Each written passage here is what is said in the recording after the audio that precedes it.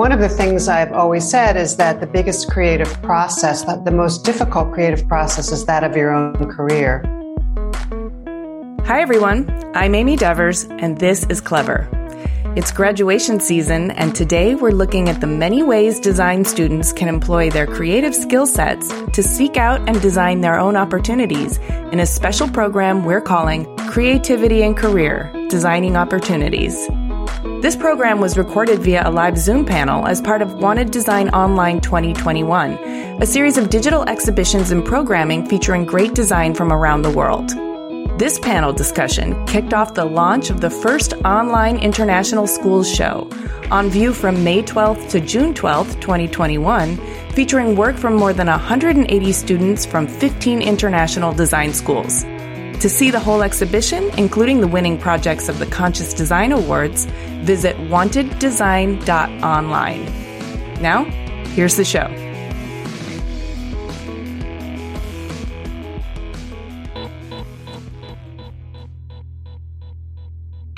Hi everyone, I'm Claire Pijoula, co-founder of Wanted Design. Good afternoon, everyone, and thank you for joining us for this very special event. So I am Odile Hainaut, co-founder of Wanted Design, and we are very pleased to host this conversation today with Amy Devers and Clever. So a year ago, we were hosting a conversation with Amy and President Summerson, who is also with us today, and the topic was learning during a pandemic. Today, exactly a year later, we are launching our new platform, Wanted Design Online, with the International Schools Show, including 15 schools from all over the world and projects for more than 190 students. So first of all, congratulations to the students who received the Conscious Design Award.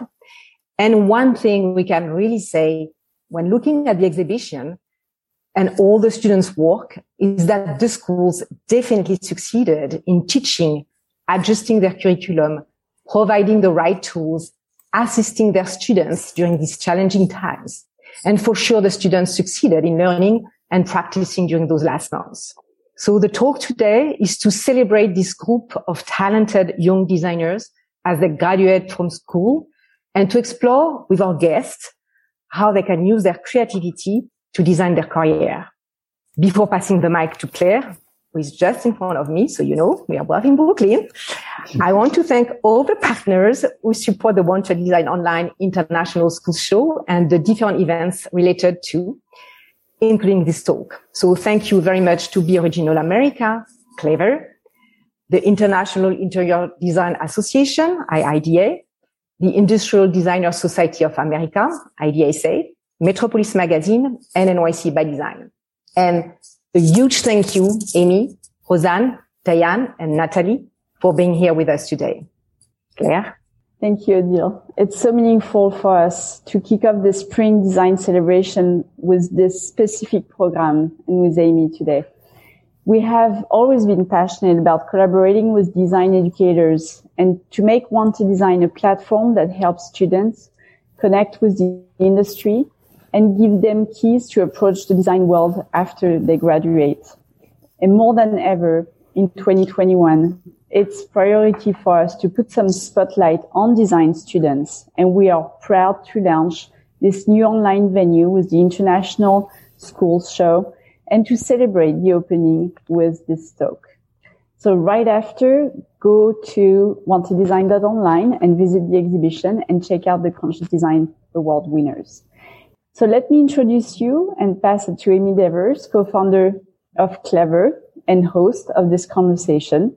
She's today with Diane Domeyer, Executive Director of the Creative Group. Hello, Diane. Hello.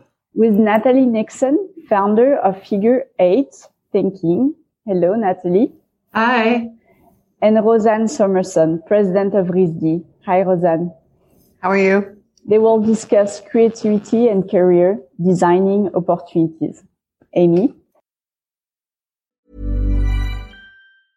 Hiring for your small business? If you're not looking for professionals on LinkedIn, you're looking in the wrong place. That's like looking for your car keys in a fish tank.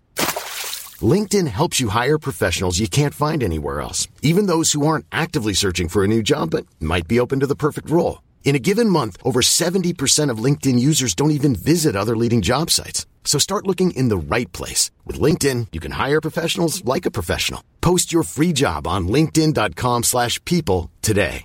Everyone knows therapy is great for solving problems, but getting therapy has its own problems too, like finding the right therapist, fitting into their schedule, and of course, the cost. Well, BetterHelp can solve those problems. It's totally online and built around your schedule. It's surprisingly affordable too.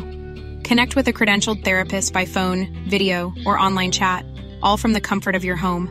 Visit BetterHelp.com to learn more and save 10% on your first month. That's BetterHelp, H-E-L-P.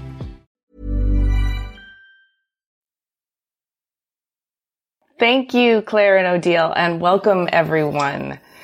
I am so excited to be discussing this topic with the three of you because I am of the firm opinion that creativity is a superpower.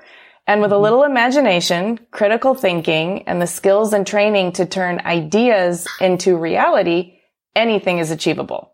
In this particular time of extreme uncertainty, rapidly shifting conditions, and urgency around issues of social and climate justice, agility, adaptability, systems thinking, and creative approaches to complex problems are paramount, no matter the industry or situation. So this would position creatives as a valuable addition to any team or operation, even those not specifically labeled as creative. It also means these young creatives are stocked with a toolkit ideally suited to designing their own opportunities and creating a career path that is fulfilling, prosperous, and aligns with their values. So let's start there. I want to start by looking beyond the portfolio to the raw materials, the actual creative toolkit that these young folks have worked so hard to develop and how its value can be framed in the larger context. The job search or career path is the next design challenge these young creatives will undertake. Whether they plan to get a job or start their own studio, I want to know what your advice is for looking at the career path itself as a creative endeavor. Let's start with Natalie. Well, thank you for convening this amazing event. I agree with you that their entree into this next chapter is a really exciting design challenge. And so, as with all design challenges, we must start with posing really great questions. And I think it's very much inside out work. So I think there has to be a lot of self-reflexive questions that are posed along the way, as well as knowing how to frame great questions for those with whom you're going to be working, because it's my opinion that you can tell a lot more about the quality of a person's intelligence by the questions that they frame, much more so than what they might spout. So the benefits of your design education is that you come equipped with a capacity to see.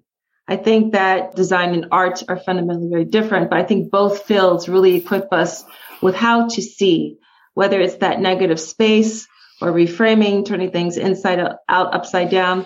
That's a real capability that you will need to translate. And really, this next chapter is really about the act of translation, translating the skills that you've learned in your discrete disciplines into context that maybe wasn't your first pick, may not be your dream job, but you need to maintain that self-reflexive questioning and ability to frame questions with it in mind that it's a chapter. There's going to be something else that'll lead to.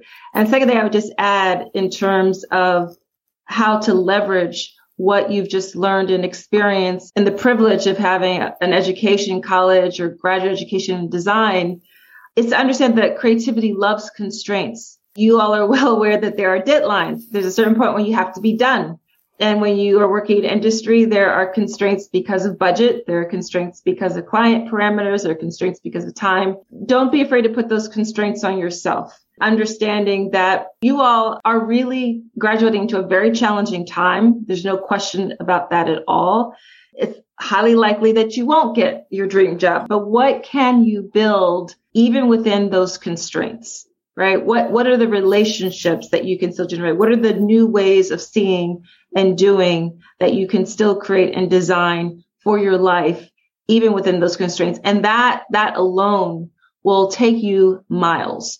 I love that, Natalie. That's a very nutrient dense answer to that question. Roseanne, what do you have to add? I love this topic because for years I've watched amazing creative people graduate and given many speeches at commencements. And one of the things I've always said is that the biggest creative process, the most difficult creative process is that of your own career. I think one of the things that we all know, but perhaps past generations don't quite see the same way, is that it's not as though someone goes to a design school or an art school and learns something and then goes out and makes a career. This generation has 10 careers, before they're 40, or, the statistics keep changing. It used to be 7, now it's 10. And so it isn't about one career. It's really about designing a life and a creative practice as much as it is getting a job. So if you would ask yourself the question, what would I do differently if I were designing a full pathway towards creative practice? You'll probably find different answers than if you ask yourself the question, how do I get a job? I agree with everything that Natalie said. And I think we can punctuate it with the fact that none of us knew what we were going into a year ago, March. And yet, as was mentioned at the beginning of the year about the student projects, we've all found a way to thrive in this. And some of those lessons are really important in terms of what Natalie said as translational lessons to translate into the opportunities that one never expected to have to unravel, or the new kinds of collaboration or the new forms of research and communication that we've all mastered this year because we've had to. Those are going to be really compelling components of setting up a good creative practice, rather than thinking about it as a job.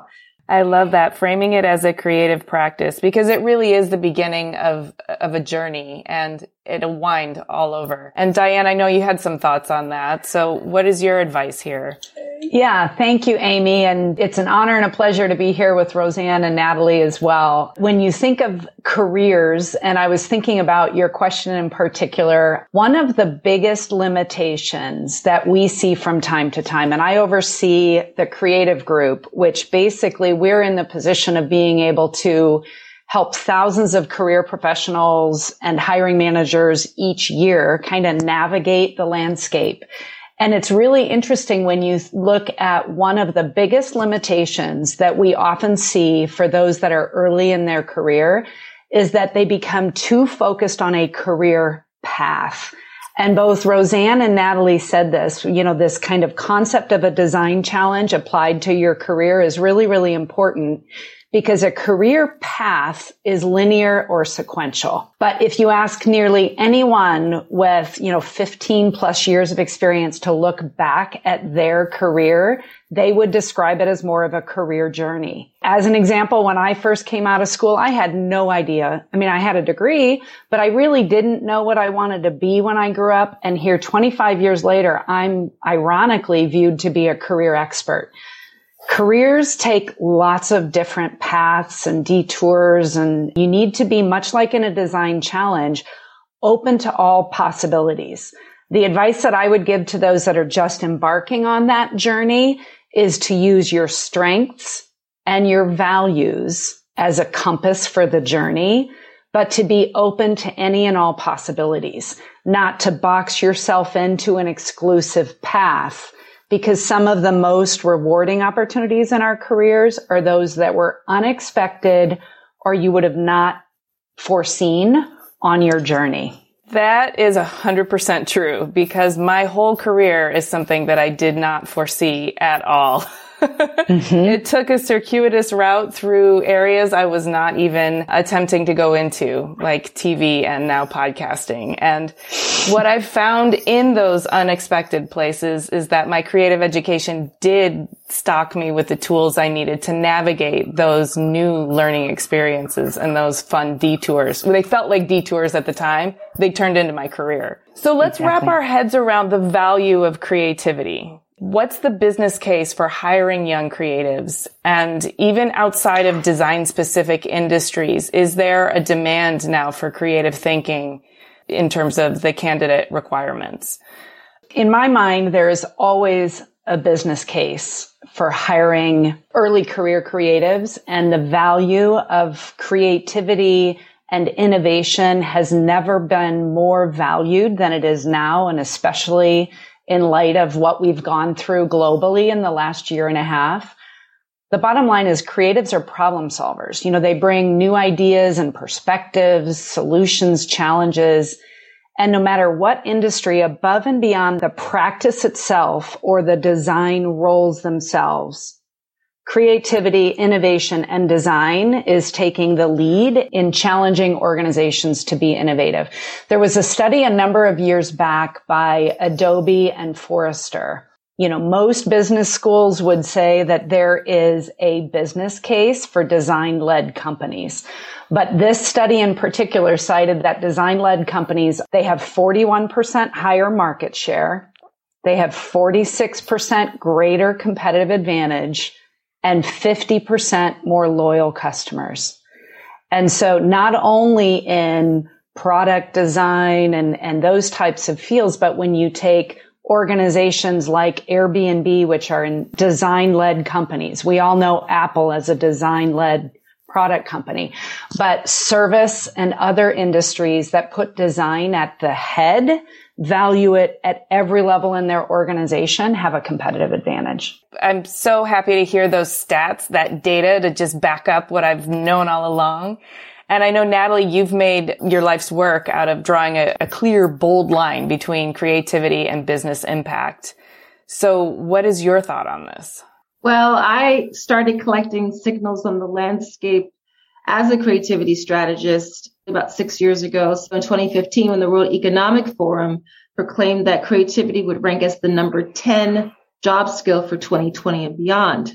And then 1 year later, in 2016, they said, hang on, actually, creativity is going to rank as the number 3 job skill for 2020 and beyond. And what was interesting and funny to me is that job skills numbers 1 and 2 were critical thinking and problem solving, which PS creativity bound in creativity. Exactly. So net creativity is the number 1 job skill that all of us will need to be able to leverage, especially in this 4th industrial revolution, where technology is ubiquitous, where there will be casualties in the labor market as basic task functions in any arena, in any sector, will be taken over by automation, robotics, whether it's law, financial services, food and bev, etc. So the companies and organizations and leaders who will thrive will be the ones that make room for the human. And Amy, as you referenced, I've spent a lot of my time thinking about this. And one of the things I write about and I speak about is the business ROI of creativity. And just to share 3 short examples of the business ROI of creativity. One is that when we are more intentionally creative, we naturally have much more inventive thinking.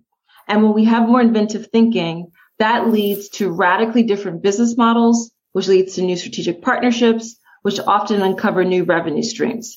That's a direct line between creativity and business impact. A second thing that happens is that we know that while it may be a pain in the tush to collaborate sometimes we feel like, I could do this so much faster by myself, but the more diverse the inputs, the more innovative the output. So when we work collaboratively, because I cannot possibly think of the sorts of questions that everyone assembled on this call today would consider, and vice versa, we actually end up generating a lot more interesting nuggets towards solutions, towards future possible scenarios. So when we collaborate, we end up ultimately boosting productivity, increasing efficiencies. And when efficiencies increase, costs go down. That's a business impact. And finally, the third example I would share is that when we are creative, we are customer obsessed. We must be customer obsessed. It's not about us. It's about what are the needs of the market. And by the way, one of the advantages, hopefully, in your design education is that you become really good at falling in love with people's problems. You're not designing for yourself. You're designing for holes in the market, that negative space that I referred to earlier. When we are customer obsessed, we end up designing services, experiences, processes, products that are much more meaningful to people. And that builds brand loyalty. And hopefully that begins to generate a larger market share. That's a business impact. So those are just 3 short examples of the bold lines that we connect between creativity and business impact. So I think that combined with, what Diane just pointed out, what we know from a lot of storied institutions like the World Economic Forum and some of those examples I just shared, people should be feeling very encouraged about leveraging creativity and contributing a creativity competency in whatever organization you end up working in. Wow. I love all this information that's being spelled out for us because it really does make me feel very encouraged that we're not the only ones who recognize the value of creativity because it's starting to be recognized in the larger context. Ryan Reynolds here from Mint Mobile. With the price of just about everything going up during inflation, we thought we'd bring our prices down. So to help us, we brought in a reverse auctioneer, which is apparently a thing. Mint Mobile Unlimited Premium Wireless. How to get 30, 30, bit to get 30, bit to get 20, 20, 20, bit to get 20, 20, bit to get 15, 15, 15, 15, just $15 a month? Sold! Give it a try at mintmobile.com/switch. $45 up front for 3 months plus taxes and fees. Promo rate for new customers for limited time. Unlimited more than 40 gigabytes per month. Slows full terms at mintmobile.com. I'm Sandra, and I'm just the professional your small business was looking for. But you didn't hire me because you didn't use LinkedIn Jobs. LinkedIn has professionals you can't find anywhere else, including those who aren't actively looking for a new job, but might be open to the perfect role, like me. In a given month, over 70% of LinkedIn users don't visit other leading job sites. So if you're not looking on LinkedIn, you'll miss out on great candidates like Sandra. Start hiring professionals like a professional. Post your free job on linkedin.com/people today. Clever is supported by Tools and Weapons, the podcast hosted by Microsoft Vice Chair and President Brad Smith. A recent episode took Brad to Venice, where he connected with Yves Ubelman, a partner whose company, Econem, has developed a game-changing technique for creating digital architectural models so comprehensive they've been dubbed twins. During the relative quiet of the pandemic, Yves and his team used drone-captured photography and powerful AI to create a full-scale digital twin of Venice, a city threatened by climate change and over-tourism. On Tools and Weapons, Yves tells Brad how he's using this incredible technology to help preserve some of the world's most endangered cultural heritage sites in pristine detail so they can be studied and appreciated for generations to come. To stay current on some of the most innovative people working with AI today, follow or subscribe to Tools and Weapons with Brad Smith, wherever you get your podcasts. Hey, Clever listeners, we're getting excited for New York Design Week in May. This year will be better than ever. ICFF, North America's leading platform for contemporary design, will take place from May 19th to the 21st at the Javits Center in New York City. I'll be there, and I'm excited to let you know how Clever is collaborating with ICFF for Launchpad at Wanted, formerly known as Wanted Design Manhattan, and the Emerging Designers Showcase. Launchpad is an international platform for emerging designers that introduces new concepts and showcases prototypes of furniture, home accessories, and lighting. It is the best place for manufacturers to meet new designers, discover fresh ideas, and potential products to develop. The best of Launchpad winners will be selected by a jury of renowned industry professionals, led by yours truly.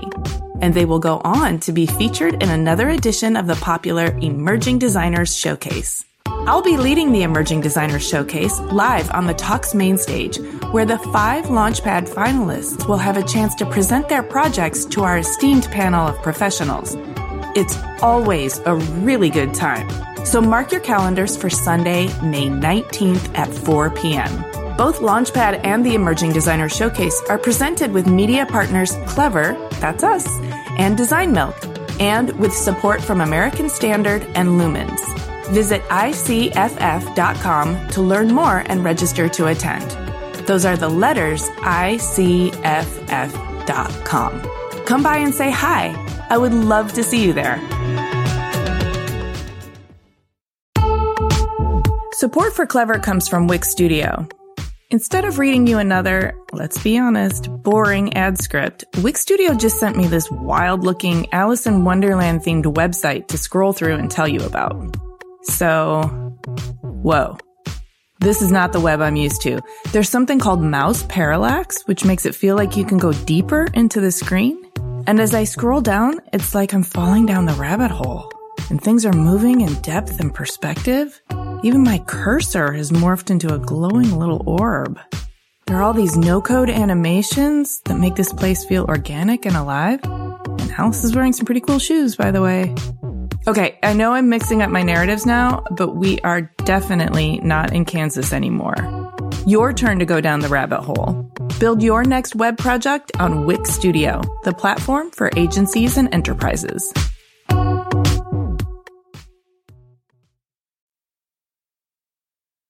So a lot of people who are listening today, I'm sure, who may be embarking on this next chapter of their life may not be looking to work for someone else. They may be looking to start their own studio or freelance for a while or start a consultancy even. And I'm wondering if there's a case to be made for including designers in the planning stages of projects, or the value of art and incorporating original art and design into events, marketing campaigns, activations. Is this something that our listeners can frame into their pitches? There's a lot of evidence that shows that when design is an add-on, everything has to be redone because, design can't be at the end because it's conceptual and it's the framing for a good process. So, as we've just heard, this notion of creativity as a competency is at the origins rather than thinking about design as it used to be pigeonholed into the way that something looks or the way that something's communicated. Now it's conceptual framing,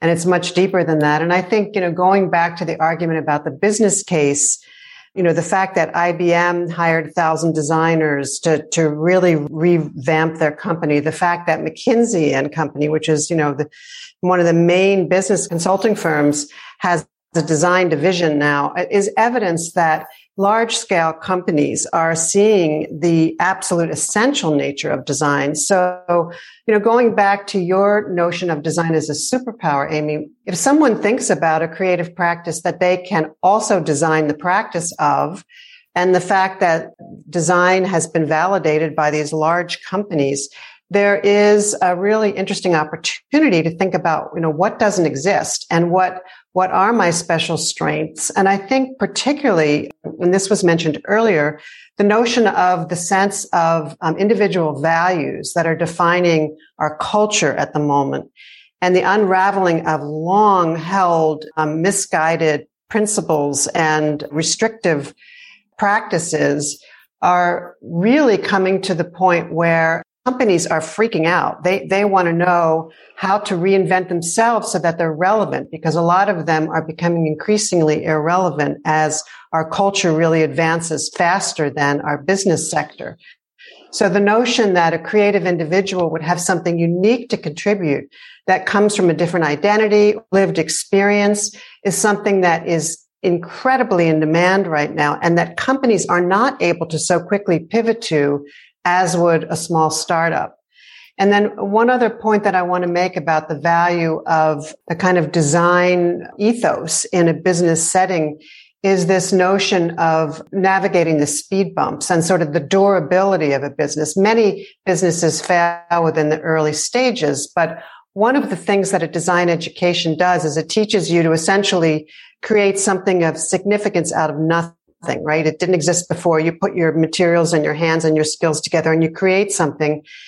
And having that superpower, as you referred to it, Amy, means that when you hit a speed bump, when you hit a real challenge or a failure, it doesn't resonate the same way with the creative person as it would with someone who is a linear thinker or who is working to a rubric or a matrix of a business plan. And, Airbnb, which Diane brought up, is the perfect example. They've had so many times where they've run up against some really major challenges that probably would have unraveled other individuals. And they cite their design education as a reason that they've been able to not just jump over that hurdle, but actually come out better and stronger as a company and more innovative. I think on so many levels, from the notion of the fact that big companies are putting designers in the C-suites now, the chief creative officers, the notion of doing that for a company actually is very important, but some of those same competencies can then be taken into startups and individual practices in ways that have the nimble flexibility to deal with the absolute insanely fast moving changes that are happening in all industries right now around values, technology, cultural change, and the fact of rapid speeding fluctuations that are happening in every field and every industry. So for a creative person, if they can figure out how to jump into that, they're so much better suited than people that haven't had the kind of toolbox that you mentioned earlier,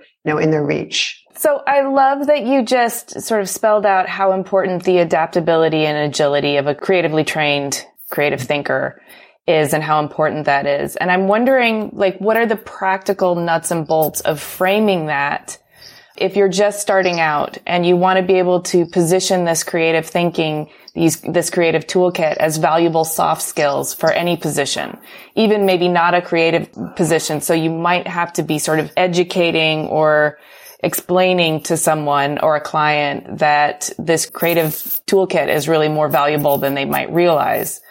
What are your thoughts on exactly how to maybe put the language around that in order for them to express this? We've done a number of workforce studies specifically around creative and marketing, hiring and careers. And one in particular, you mentioned the soft skills of creativity, critical thinking, and adaptability.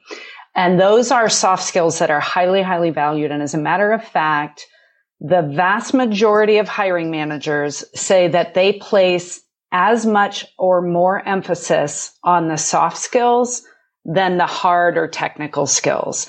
And if you think about creativity, critical thinking, and adaptability, and specifically the impact that COVID has had on organizations in the last years, companies have had to change their product, their delivery. They've had to shift campaigns and messaging, and even business models have had to change.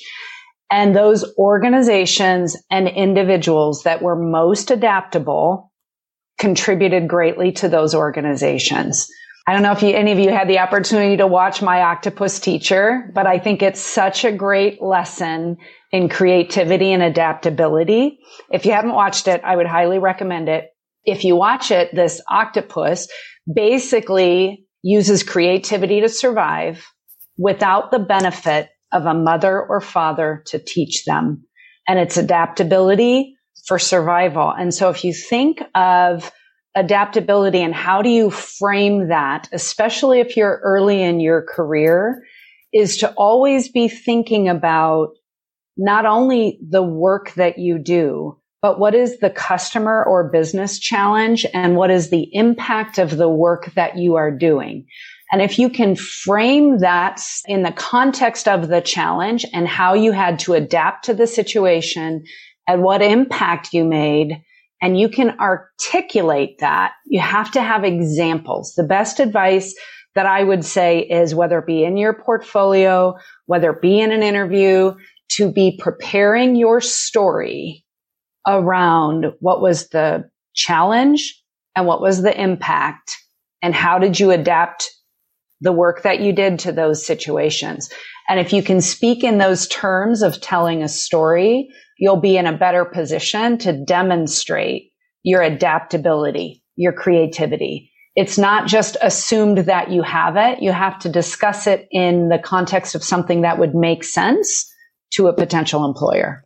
I want to hear, Natalie, you were nodding in vigorous affirmation to that. I want to hear what you have to say, because you talked earlier about framing questions, and framing the right question says a lot about you. And Diane, you sort of mentioned storytelling as a really important framework for discussing adaptability. So Natalie, how do you build on that? I don't want to forget this point you mentioned. We don't want to not include those people who want to immediately start on an entrepreneurial journey. Someone said, maybe you don't want to work for other people. You're always working for someone else. I'm an entrepreneur. I was a professor for 16 years. I worked in the fashion industry before I became an academic. You are always working for someone. And if you don't have clarity on that, you'll be in trouble. So you're always working for your clients, even if you are an entrepreneur. But having said that, fundamentally, everything still goes back to deep-rooted curiosity, because wherever you land, you need to be able to leverage your design education to be able to talk about how you have a capacity to reframe. Because given the incredibly VUCA environment that everyone has been going through, that's volatile, uncertain, complex, and ambiguous, everyone needs help in reframing. What business do we think we're in? What's the business that we actually should be in? Is this nugget that we've been making for the past 23 years, does it still make sense? Are we in the transportation business or the mobility business? Are we in the insurance business or the comfort business, right? So that all stems from what you've learned about framing a design challenge. So curiosity is really key. And in the space of design thinking, which is a space I worked in and did a lot of work on and wrote a book about, we talk a lot about empathy. You must first have empathy for the people who are using your stuff, your services, your experiences, your products. But it was in the process for me of writing The Creativity Leap that I realized we actually don't have that quite right. Before you can empathize with anyone, you must be curious. You must be curious about, why do they sit over there and not over here? Why do they do it that way and not our way?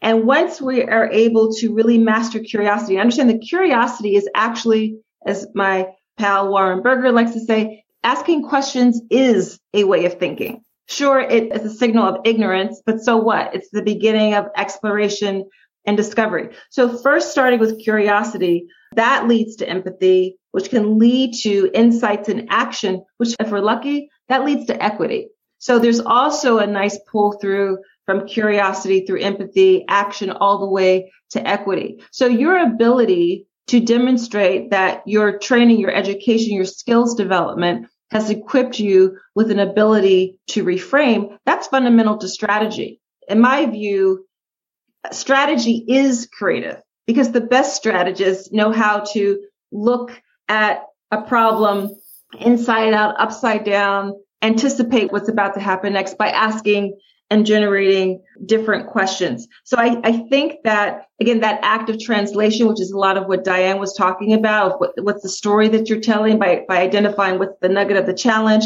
what was the impact, what were the steps that you took, how can you demonstrate the ways that you collaborated, how can you demonstrate the ways that you improvised. And by the way, we all improvise every day. It's not something to be intimidated by. The best leaders know that they need better improvisers in their organizations. The best clients know that they need help and thought partnership in improvising. So I go back again to curiosity so that you can translate that to whoever you're talking with about your value in terms of being able to reframe.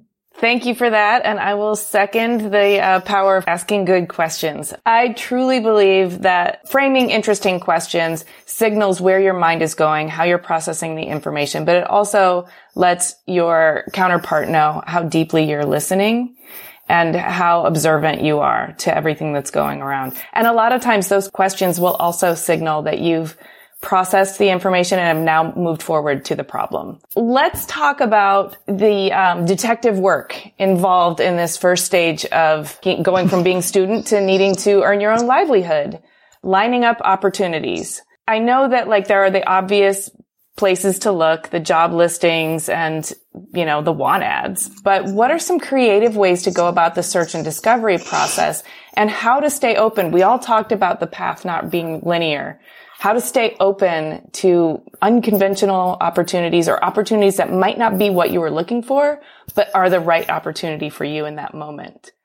I mean, it's really complicated because there isn't a simple answer, which is the point of the question. The point is that everyone has to be a kind of intrepid explorer on their own and find the things that they're generally drawn to that match their skills and their values.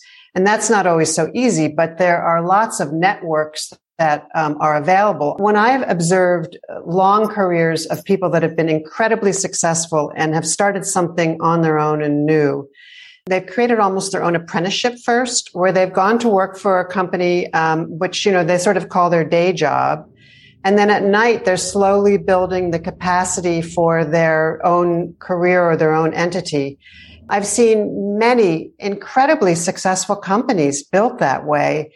And the point of the day job gives you the practical experience. It gives you, it's a wonderful experience to see how a successful company operates, whether it will, match what you plan to do or not.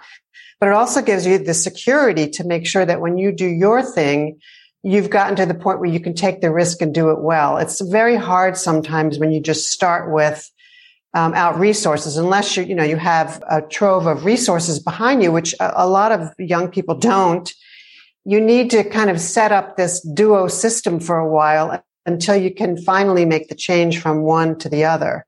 In the process of finding that sort of day job piece, it's very important, particularly if you're not necessarily interviewing with a designer, to really show the depths of your surprising different way of thinking with concrete examples. So in a job interview, if you can think about what were your aha moments when you were creating your portfolio, the portfolio is going to show proficiency, but it's not necessarily going to show how you think or how you differ from someone else with a beautiful portfolio.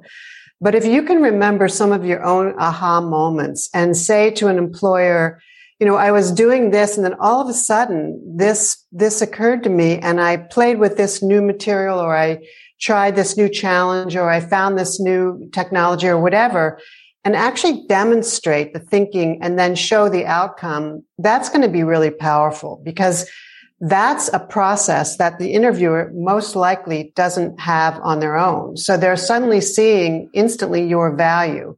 If you're interviewing with a design professional, that's important too, but you also have to demonstrate your proficiencies. But if you're going into an industry that's not necessarily a design-driven industry, that ability to wow someone through communicating your aha moment to them so that they can experience it and see the potential that you could bring to an environment is incredibly powerful. And, a lot of design students, as they exit school, don't even realize how awesome they are, because to them, it's just them and they've seen their peers do amazing things.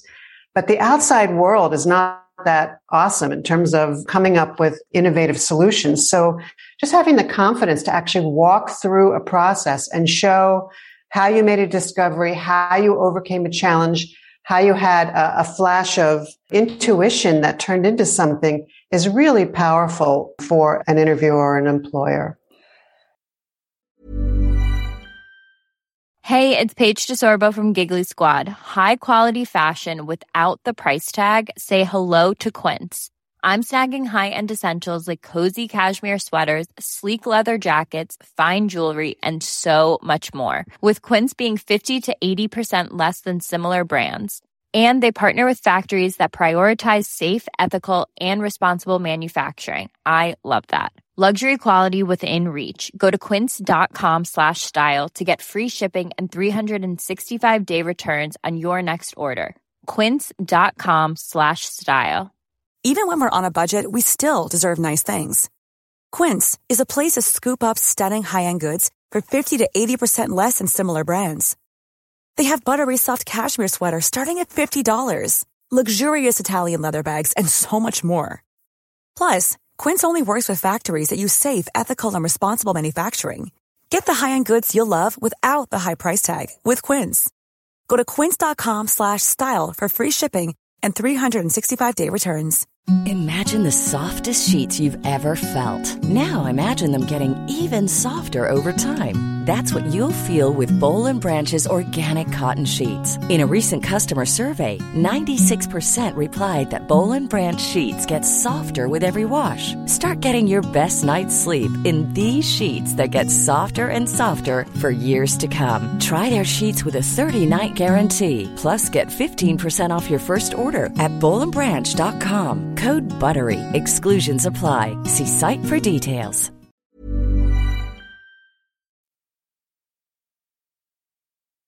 I think it's so important that you brought up, I think so many people who are just emerging from school don't realize that they were in this water that not everybody else is in. They're like fish that don't recognize their environment. And then they go out into the more diluted regular world and realize that familiarity with the creative process is actually really, really valuable. So sometimes you might find a company or a client or a person, even in just passing, that maybe fits with your values or with your culture or is doing something that you really want to do with them, but there's not necessarily a convenient job opening to sort of stuff yourself into. What are some creative ways that you might turn what starts as a culture or value fit into an opportunity, even if you're nurturing that for a while and it's not an immediate thing?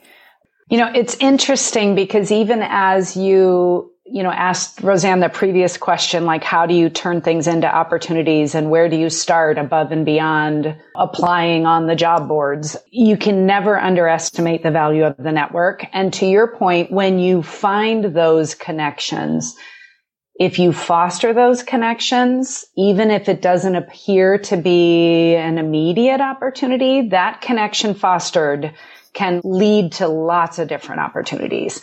I think the importance of organizational fit, cultural fit, et cetera, it's like never been more important. So 9 out of 10 creative professionals that we surveyed said that they would not accept a job offer with a company whose values did not match their own. We did a research study back in 2018 about organizational culture, the make or break factor in hiring and retention. And it's even more important now. It is a two-way street for employer and employee as to whether there is that cultural fit when assessing an opportunity or assessing an individual. But even if there's not that career opportunity today, when that magic strikes and there is alignment, it is typically recognized by both partners.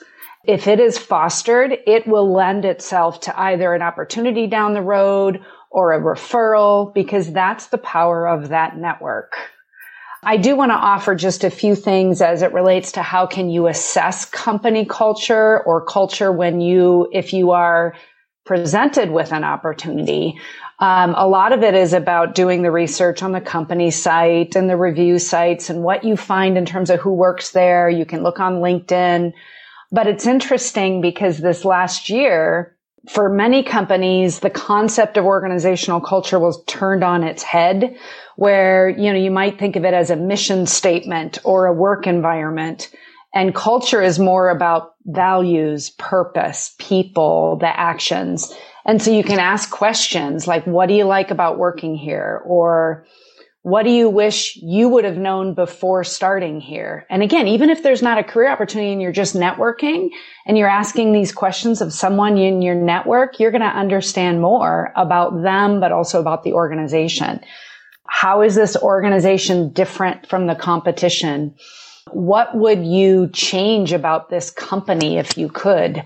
Right? Always coming with those questions, and Natalie's comments about curiosity can uncover, by asking those questions, not only can it uncover whether there is a match, but it also can uncover, when that lightning strikes of that connection, something that can be fostered for future opportunity. Thank you for that. Could I build on that a little bit? Oh, for sure. Maybe it's because I'm an African-American woman. I have a background in anthropology and fashion. I think that we have to revisit that phrase culture fit. It can be a very coded phrase in my experience. It's often a place of privilege to be able to wind up in a company where it's a total fit. I mean, I think for most of us, that's really, really rare. So I just wanted to add my perspective that instead of thinking about like having a slight paradigm shift, instead of it being a culture fit, it's about a culture add. And I actually first learned that phrase from Danielle Leslie. I just want to shout out to her and credit her for that. It's so succinctly framed what my experiences have been. And I just wanted to recommend that it's been my experience that rarely will you get a job by answering a help wanted ad. Number one, they're putting the ad out because legally they're bound to do that, so they don't show bias. The way you get a job is by not only by who you know, but by people knowing about you.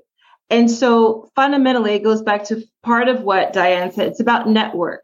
And the best way to build your network, especially when you're starting out, is by informational interviewing. And I can put a link, I can share a link later about an Inc. article I wrote about that. It's easier to get a job when you have a job. I have experienced that one must take one's hands off one's hips, get the job, hustle, as you referenced, Amy, and it might be your side hustle, might be something that you're doing, the apprenticeship model. Because when you are not doing your dream job and you're still interviewing and you're still networking, number one, you show up with a very different level of energy. You don't show up desperate. You also show a type of work ethic, right? It says a lot about a person that you were working along steadily in something, even though it wasn't your dream thing that you wanted to do. And over on the side, you were steadily building this other part of your practice. It speaks volumes about your character, your drive, and your commitment to your dreams. I just can't emphasize that enough, that we have to be adaptive. It's part of the way I define creativity, which is about toggling between wonder and rigor to solve problems. And the rigor is often very steadfast, very rudimentary. It's not sexy. It's very solitary, and it is fundamental, as is the wonder. But it's not only about the wonder. It's the wonder and the rigor that we have to practice in a very intentional way. And designing your life and your career, that's your first opportunity. Start doing that. I love that. And thank you for helping us adjust our language. Culture add is much more relevant to today and makes a lot more sense. I really appreciate that. I don't want to end this conversation before we talk quickly about presentation.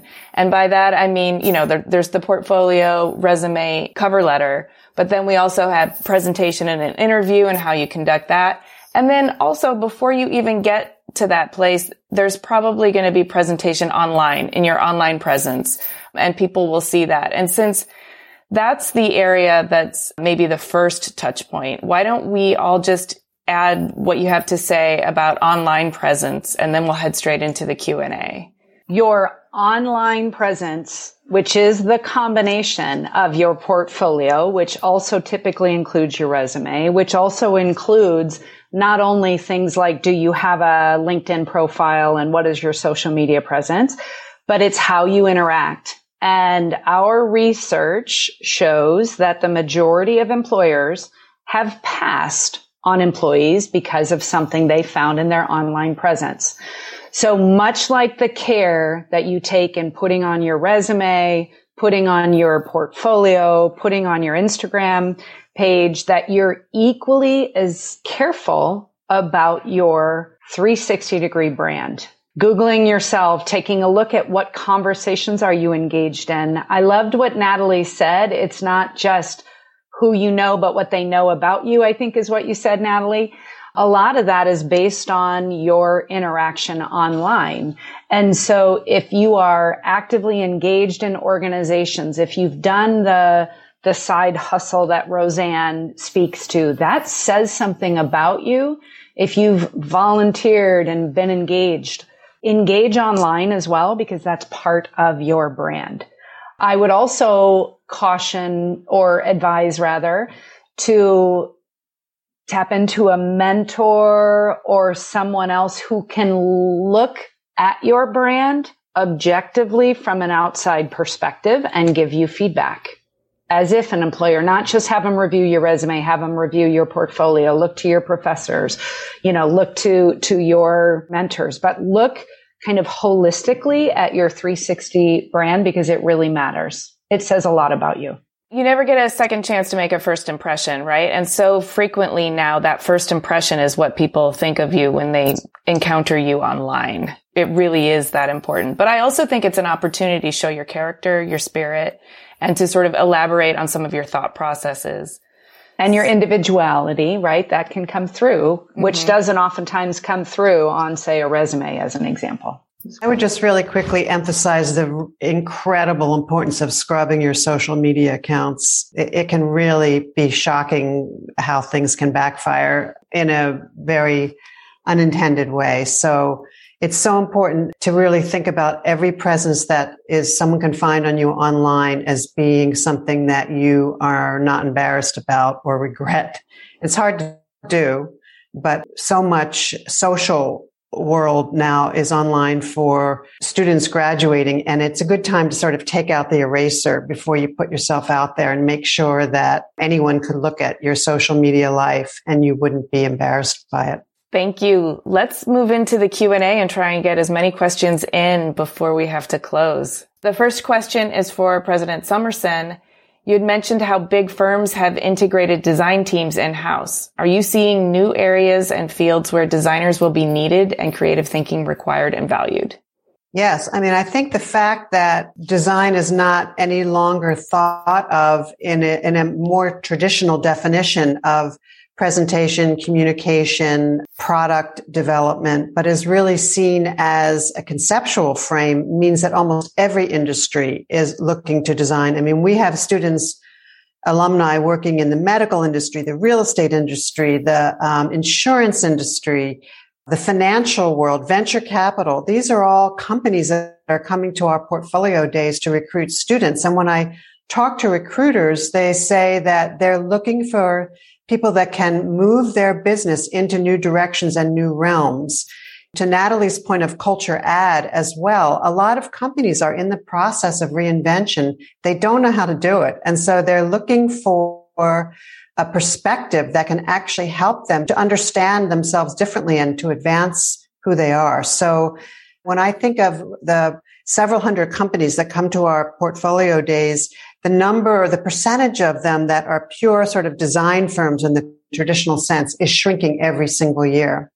Here's another question. I've heard from a lot of professionals that their career trajectories are attributed to a lot of right place, right time moments. What advice do you have in creating these moments of opportunity for ourselves? Are there networking events you know of that are happening right now? I'm a big proponent of 90% of success is showing up. That has been my experience, and it's super, super, super great advice. For example, right now we are in quarantine. We're confined to a lot of digital interfaces, but show up to free webinars that are outside of your comfort zone. Like, practice lateral thinking. Don't just show up. I mean, you just heard the range of sectors and industries that are interested in hiring people with design capabilities and have a really heightened creative competency. So show up to free webinars that are being offered by interesting conferences that you would have never thought to attend. And especially when they have kind of breakout room moments, ask a question. Be curious about following up with someone. Once we move into our next normal and we have much more interpersonal human interaction, you never know who you're going to meet on the elevator ride up or at the grapes and cheese station where the hors d'oeuvres are. But you must show up. And that's rooted in your curiosity. That's rooted in your ability to stay buoyant. I think it's fundamentally, you got to show up. Go to, your go-to design associations, whatever, if you're graphic design, industrial design, IDSA, AIG, etc., but also DMI and international ones. Now there's nothing stopping you if you're based in the Philippines to check out something going on in Mexico City. And if you're based in Philly, where I am, to check out something going on in San Diego or New Zealand. There's nothing stopping you from exploring that. And Amy, if I could add on, as you putting yourself out there are far more virtual events than ever before that are far more accessible at little to no cost, again, than ever before. And so to Natalie's point, above and beyond participating and showing up, oftentimes those speakers are far more accessible to you now as well. So not only asking a question, but connecting with those industry leaders and fostering a conversation and fostering that network. I've found that to be far more impactful than ever before. And I think part of it is not just putting yourself out there and creating an opportunity, but simply recognizing an opportunity when it's presented to you. Some of the best career advice that I got over 25 years ago was from actually our current CEO, who said, some of the most successful people in life It's not necessarily about their pedigree or what they did, although academia is really important. It's about those that recognize an opportunity when it's presented and go for it. And so opportunities are presented to you all the time. If you put yourself out there, to Natalie's point, you engage, you connect with people, then it's about seeing the signs of an opportunity and being open to exploring it. Thank you. And I just want to add one thing for the introverts out there. Sometimes it's showing up. People will start to recognize, you don't even have to speak up. They will recognize your face. They will see the interest. They will remember your name from the Zoom. You will have that information in your head. If you ever get a private moment to talk to that person or somebody else, you'll be able to engage in an informed conversation because you were there paying attention. So this isn't necessarily about how outgoing and charismatic you are. It's about how curious you are, as Natalie said. So we got one more question. Any tip on how to efficiently communicate the soft skills we have and that customer needs, but they still don't know they need? What are some tips and language and signaling that you can do to just remind people that they need what you've got? Be curious about their problems. Try to get into their world. Try to ask questions and frame questions that get them to paint a picture. A couple of examples. What are the two biggest challenges your leadership team is facing coming through COVID-19? I love this question because it's such it's a wonky kind of question. If you were going to make things worse and fill in the blank, what would you do? Not what would you do to make things better, but if you were going to make things worse, what would you do? Because they've just painted you a roadmap for what not to do. And then you can begin to, if they're interested and curious and they say, I don't know, why'd you ask me that question? Or what do you think about that? Right. But don't push, pull so that you can begin to have communication. Don't start to try to be impressive. Ask questions to understand, to try to inch your way a bit more into their world and to understand from their perspective, what's keeping them up at night. Yeah, and on the other hand, what gets them out of bed in the morning. I think Natalie raises a really important point, which is the most important part of the interview is at the end when they say, do you have any questions?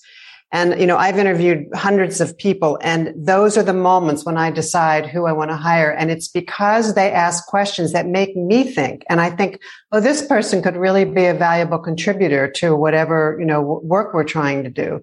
So it's that notion, that old adage of show, don't tell, demonstrate how you think, make it really apparent, and do it in the surprising part, which is at the end when they think that they've interviewed you.